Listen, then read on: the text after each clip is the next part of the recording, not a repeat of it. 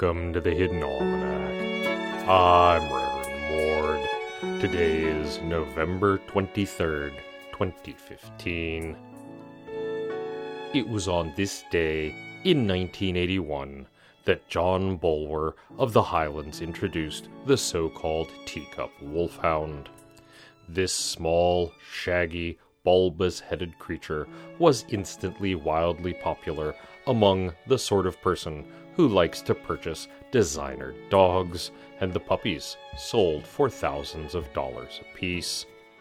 It was not long, however, before a shocking expose in the Highland Times revealed that the Teacup Wolfhounds were, in fact, the offspring of a female wolfhound and a male chihuahua. The puppies suffered terrible health problems, and many, far from being teacup size, would grow so fast that their ankle bones could not support their weight. Mr. Bulwer was eventually charged with contempt of nature. His lawyers argued that this ancient law was on the books in order to stop necromancers, which was true. But the prosecution simply showed pictures of the dogs, and the judge found Bulwer guilty on multiple counts. Teacup Wolfhounds faded from memory, one hopes, never to be repeated. And it was on this day, in 1630, that the first modern system of manual sign language was established in a treatise by the Troyzentine author Juan Aguirres. This revolutionized education for the deaf and was used as the base for manual signs for years to come. It is the feast day of Saint Noelle of Suling, patron of the small country town of Suling and associated vineyards. She is said to have saved the grape harvest from a freak frost by praying in the fields, whereupon angels descended and held their wings over the grapevines through the night.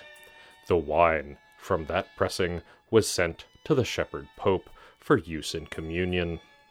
Individual bottles of this wine achieved legendary status, like the Holy Grail and the Sword Epsilon's tears, and appear occasionally as MacGuffins in popular entertainment, but historians tell us there is no chance that any bottles have survived.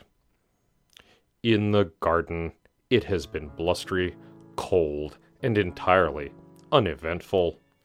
The season of mold has largely ended, owing to the cold temperatures at night, and the entire garden is settling into dormancy and quiet.